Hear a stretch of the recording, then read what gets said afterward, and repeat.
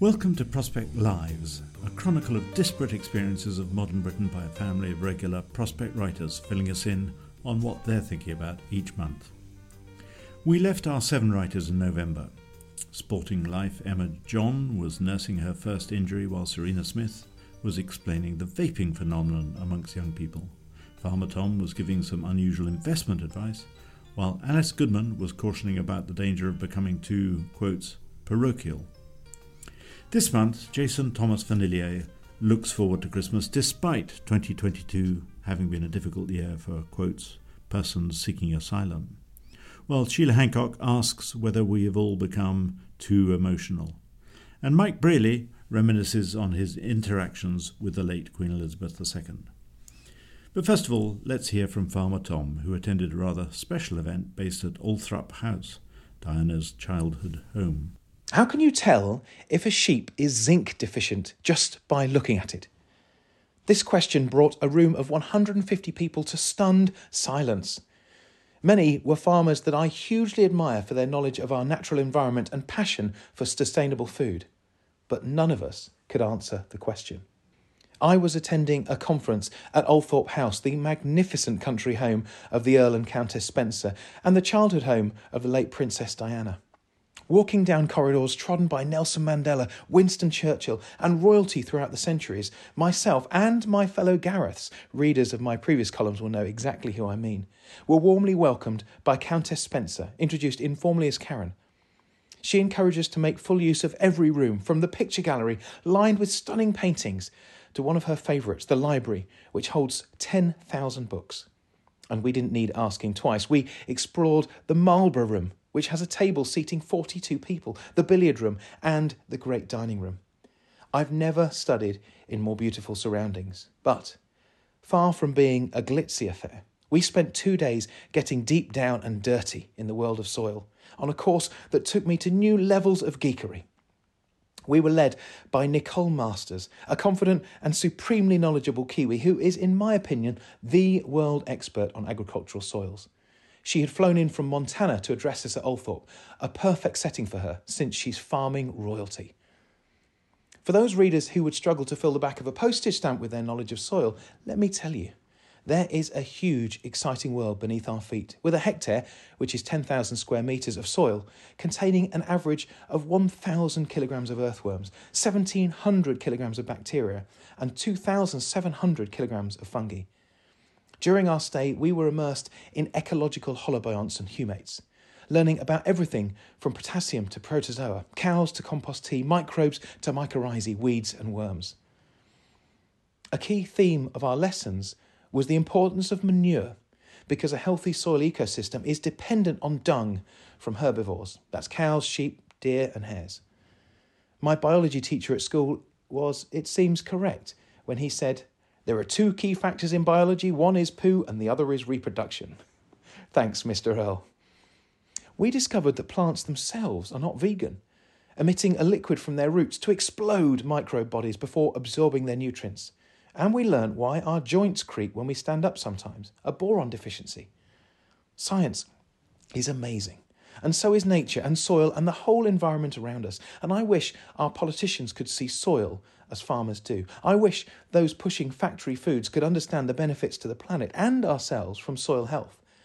I wish all of them could visit a farm run by people who understand what it takes to produce food regeneratively rather than in ways that degenerate our most precious resource.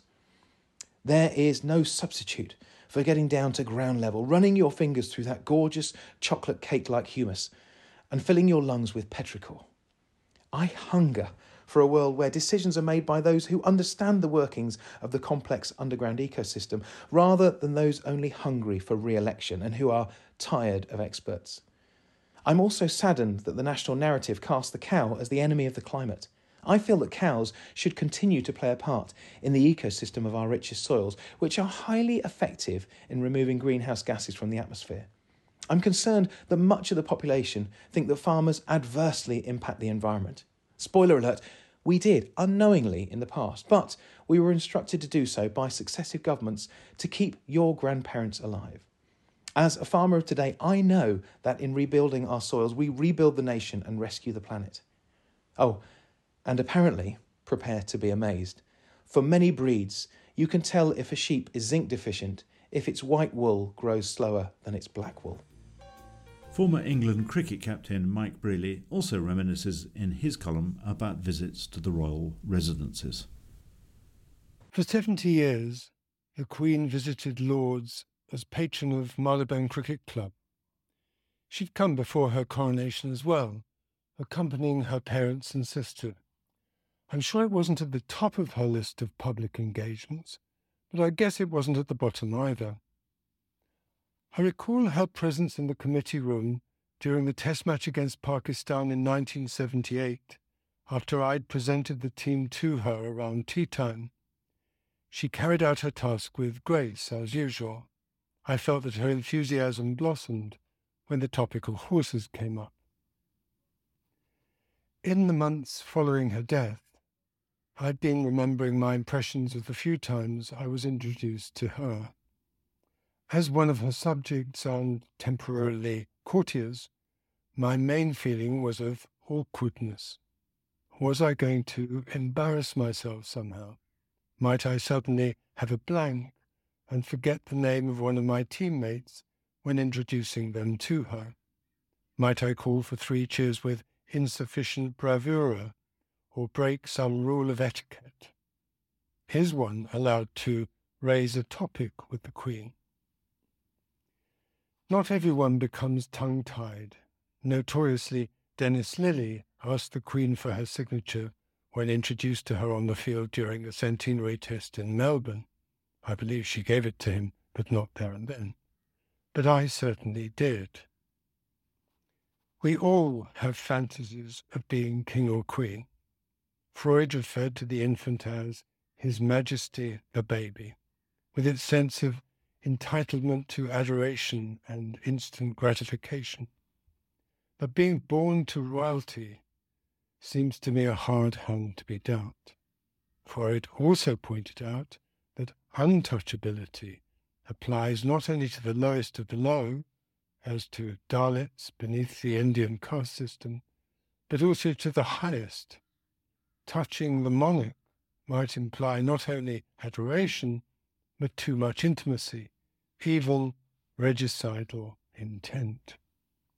The formality and hesitation of the general public make spontaneity hard to achieve. I was privileged to be invited to lunch at Buckingham Palace during that same summer of 1978. I remember a story told by the Queen. She was being driven back to London through Brixton on a Sunday afternoon. This was before the days when shops would be open for 7 days a week. Car stopped for a moment, and she noticed people window shopping. She wondered what it was like for them. I thought then how 2 groups of people were looking through glass into a tantalizing world, cut off from whatever was inside, observers rather than participants. The whole paraphernalia of royalty must, I reflected, feel to her at times like being in a golden cage. Prime ministers, too, must feel lonely in their high office.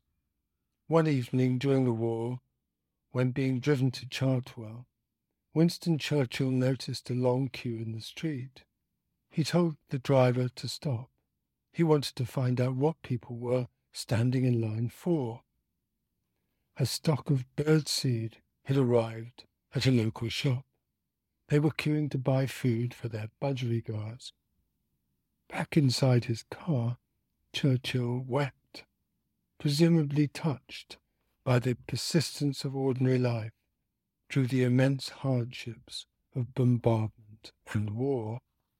To my mind, the most striking gesture in sport made by a head of state during my lifetime was Nelson Mandela's wearing of a Springbok rugby shirt, a widely hated symbol of apartheid, to South Africa's World Cup final win in 1995. He even asked Springbok captain Francois Pienaar for permission to wear the replica of his number 6 jersey, which he took out of a shopping bag in the dressing room shortly before play began. As captain of England, I had a tiny taste of this kind of attention and the mixed feelings aroused in people towards a national representative. Shortly before my first test in this role in 1977, I was shopping in a run-down high street in South London, not far from New Cross, where there'd been brewing tensions with the National Front. A man who, I guessed from his accent, had been raised in the Caribbean, came up to me and addressed me with affection as my captain. I was touched to be part of his life. Of course, respect and affection easily shift into antagonism and suspicion. People felt I'd let them down, personally, by failing to score runs or to lead the side to victory. A woman once pushed me into a rose bed at Burton-upon-Trent. She was an irate Middlesex supporter, and the kind woman who helped me deal with my mail 45 years ago told me she didn't show me the most abusive letters. Those who have become figures that, by virtue of their roles, carry complex and powerful meanings for many people, even the projections of a nation, usually manage to convey something real about themselves one way or another. The duties of the monarch are specific and all-consuming. The Queen carried hers out in her own way, performing a difficult task with dignity. I was impressed to hear from Ted Hughes that before honouring him in some way as poet laureate, she'd read many of his poems, had taken them in, and was interested in them. I find that touching too. The nation's affection for the Queen was a token of how conscientious she was. But as Freud also said, when some of his patients fell in love with him, he had to learn that this was not due to his own extraordinary qualities of personality. The love and hate towards the psychoanalyst is partly related to what we symbolize and represent to each individual. Another psychoanalyst, Ronald Fairbairn, noted the profound impact on all his patients of King George V's death, and by implication, the impact he had as monarch when he was alive. Whether we know it or not, whether we like it or not, we're all suffused with fantasies about the parent of the country, this figure drenched with aspects of what our own parents meant to us, especially when we were small. We're in awe, in love and in hate with these kings and queens. We invest them, the representatives of our parents, with our own templates. It can't be easy for any actual monarch to carry such an omnipresent burden, as Charles will have begun to find out. While Mike highlights the constraints that come with being a national symbol, Anglican priest Alice Goodman also reflects on the challenges presented by archaic institutional rules. I am so deeply in debt to Roxanne Kindersley and her paint box that I'm going to be baking cookies for her until Kingdom Come. This is the story. There was once a time in the life of the Church of England when priests got to say no to many things. A priest might refuse to baptize your child by the name you had chosen. If it was a contraction, like Billy, or a diminutive, like Minnie, he might suggest that William or Mary was what you wanted. When I was curate in Kidderminster, there was a woman who enjoyed ringing round the churches to ask whether we'd baptize her baby Pagan. Someone finally shut her up by saying, "Yes, of course, after St. Paganus, I presume." The vicar would also get to tell people what kinds of music and readings they could have at weddings and funerals. This may still be the case in cathedrals and the grander churches, but in the kind of village church where I'm priest, we've learned it's a bad idea. People can now take their weddings, their funerals, and their babies elsewhere and find the love of God and the comfort of their friends outside the church. More importantly, it's hard to find theological justification for it. We should be able to find God in the songs and readings that move the people of our parishes. Tastefulness is not next to godliness. It is, however, one of the guiding principles in the matter of churchyard regulations. Nobody seems able to tell me when the task of approving monuments in churches was delegated to local priests. Permissions seem to have been needed by the mid-1800s. But from whom? The Chancellor of the diocese, I suppose.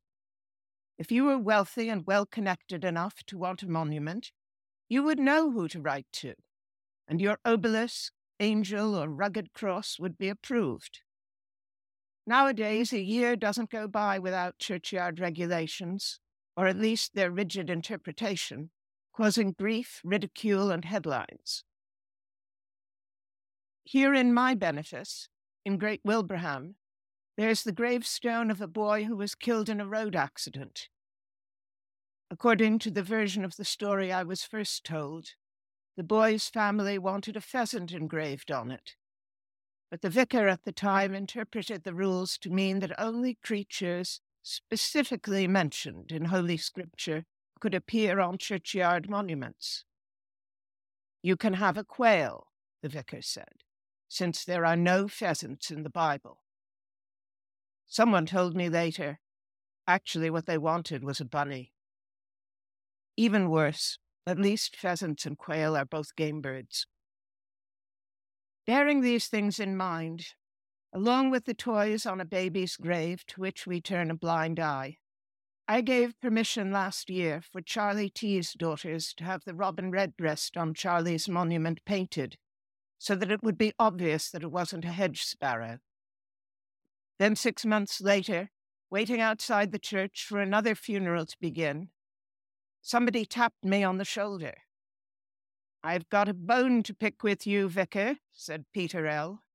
"You let Charlie T's girls have colour on his stone, but you said no when I asked for Rita's flowers to be painted." This is the kind of thing we all dread. The precedent, the thin end of the wedge. Let them have a painted robin, and before you know, it'll be a black marble teddy bear, or worse. "I'm sorry," I said. "Those are the regulations. But I've changed my mind about how to interpret them. And besides, we'll be under water here in 50 years. "My, you're cheerful," he said. "What color did you want the flowers to be?" I asked. "Yellow," he responded. Yellow freesias, her favorite. So I told Roxanne Kindersley about Rita, who was a daughter of the village, a dinner lady at our school, sat with sick people, and loved little black dresses, Bacardi and lime, and putting off the diet until tomorrow. One day, late in 2022, when the weather was still unseasonably pleasant, Roxanne came to the churchyard with her tools and painted the freesias sandblasted on Rita's stone. It took 3 hours.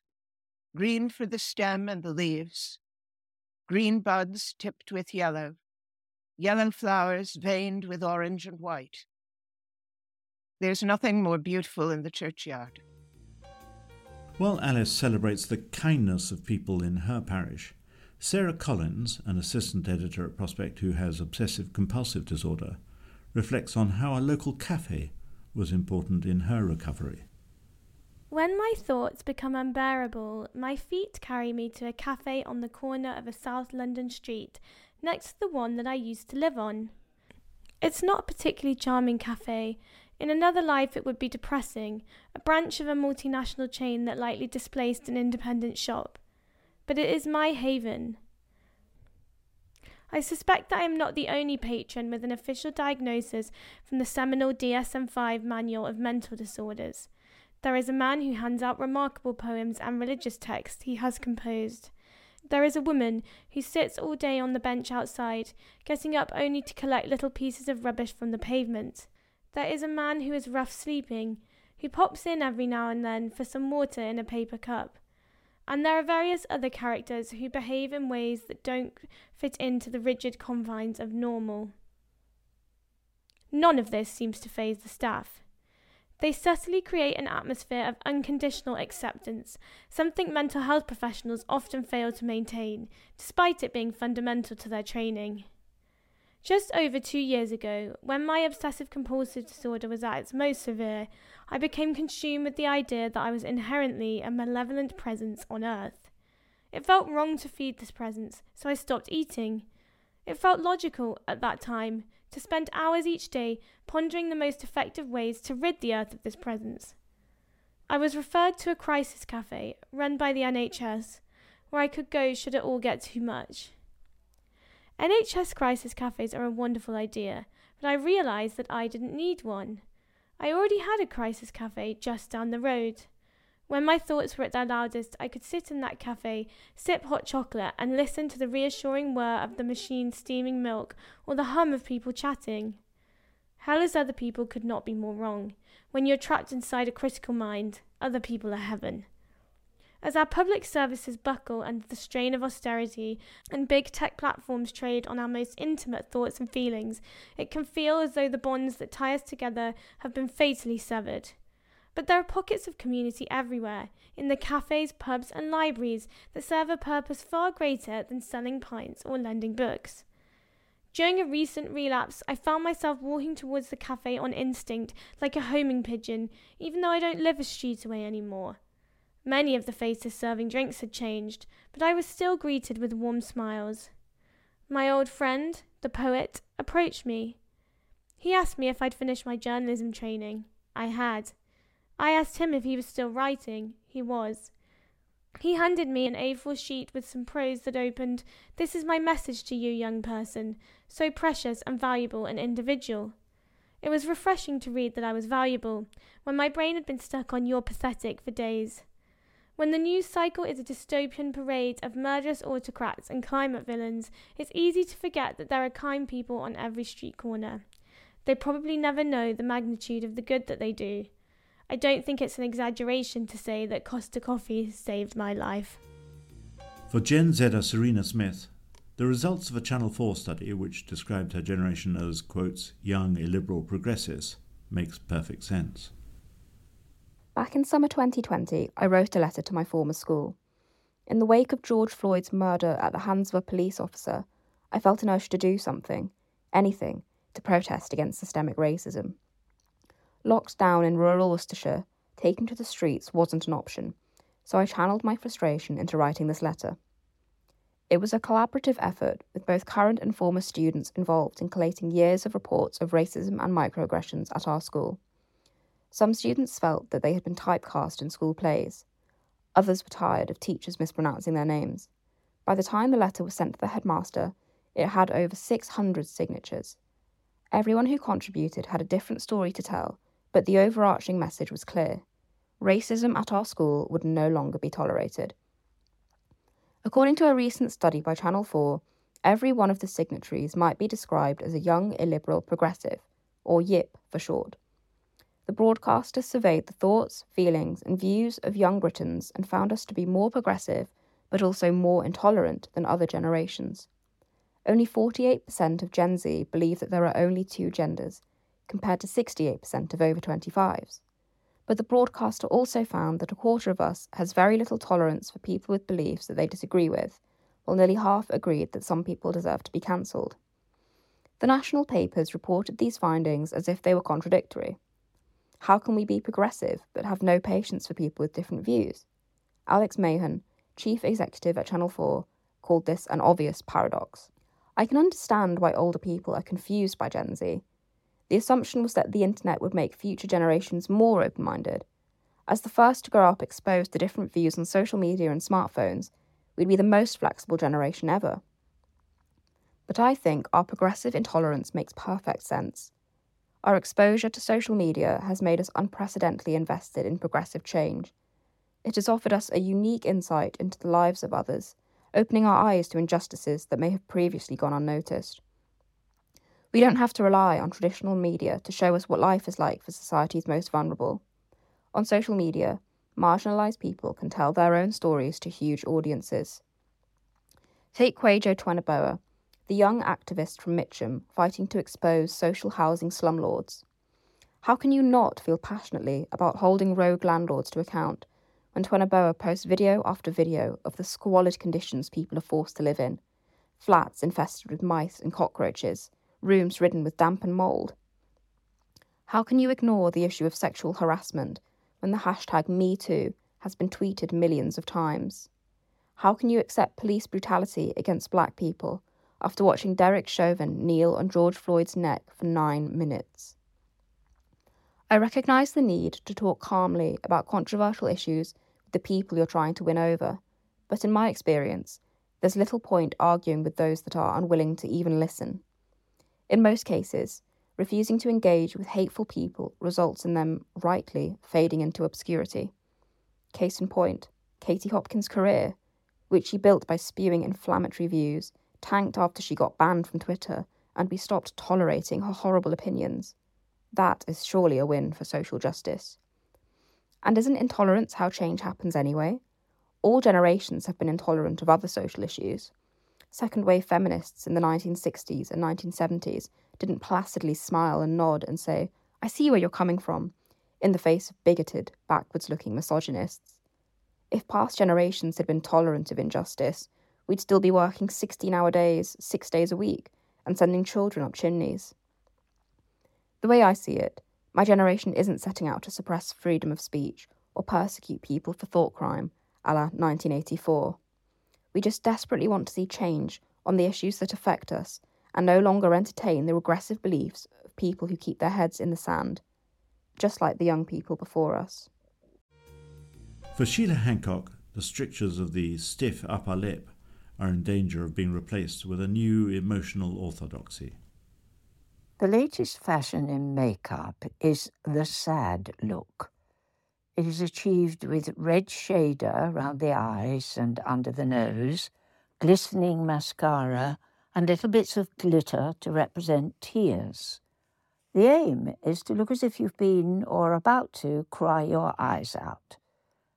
In other words, you are emotional, the seemingly obligatory present-day state of mind.